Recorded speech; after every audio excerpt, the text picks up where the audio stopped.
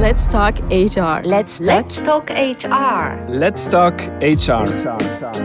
UKG's podcast about HR and the future of work. Quand vous embarquez la somme des intelligences de votre organisation dans la prise de décision, vous prenez des meilleures décisions, ça c'est incontestable. You cannot come with general rules.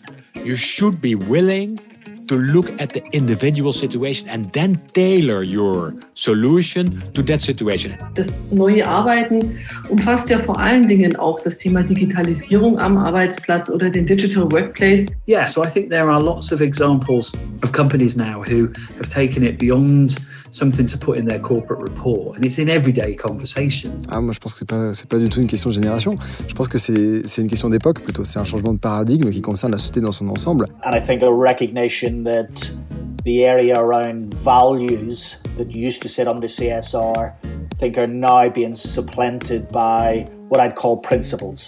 Someone should act a little bit as the guardian of the values. And I think that's a good role for HR to take.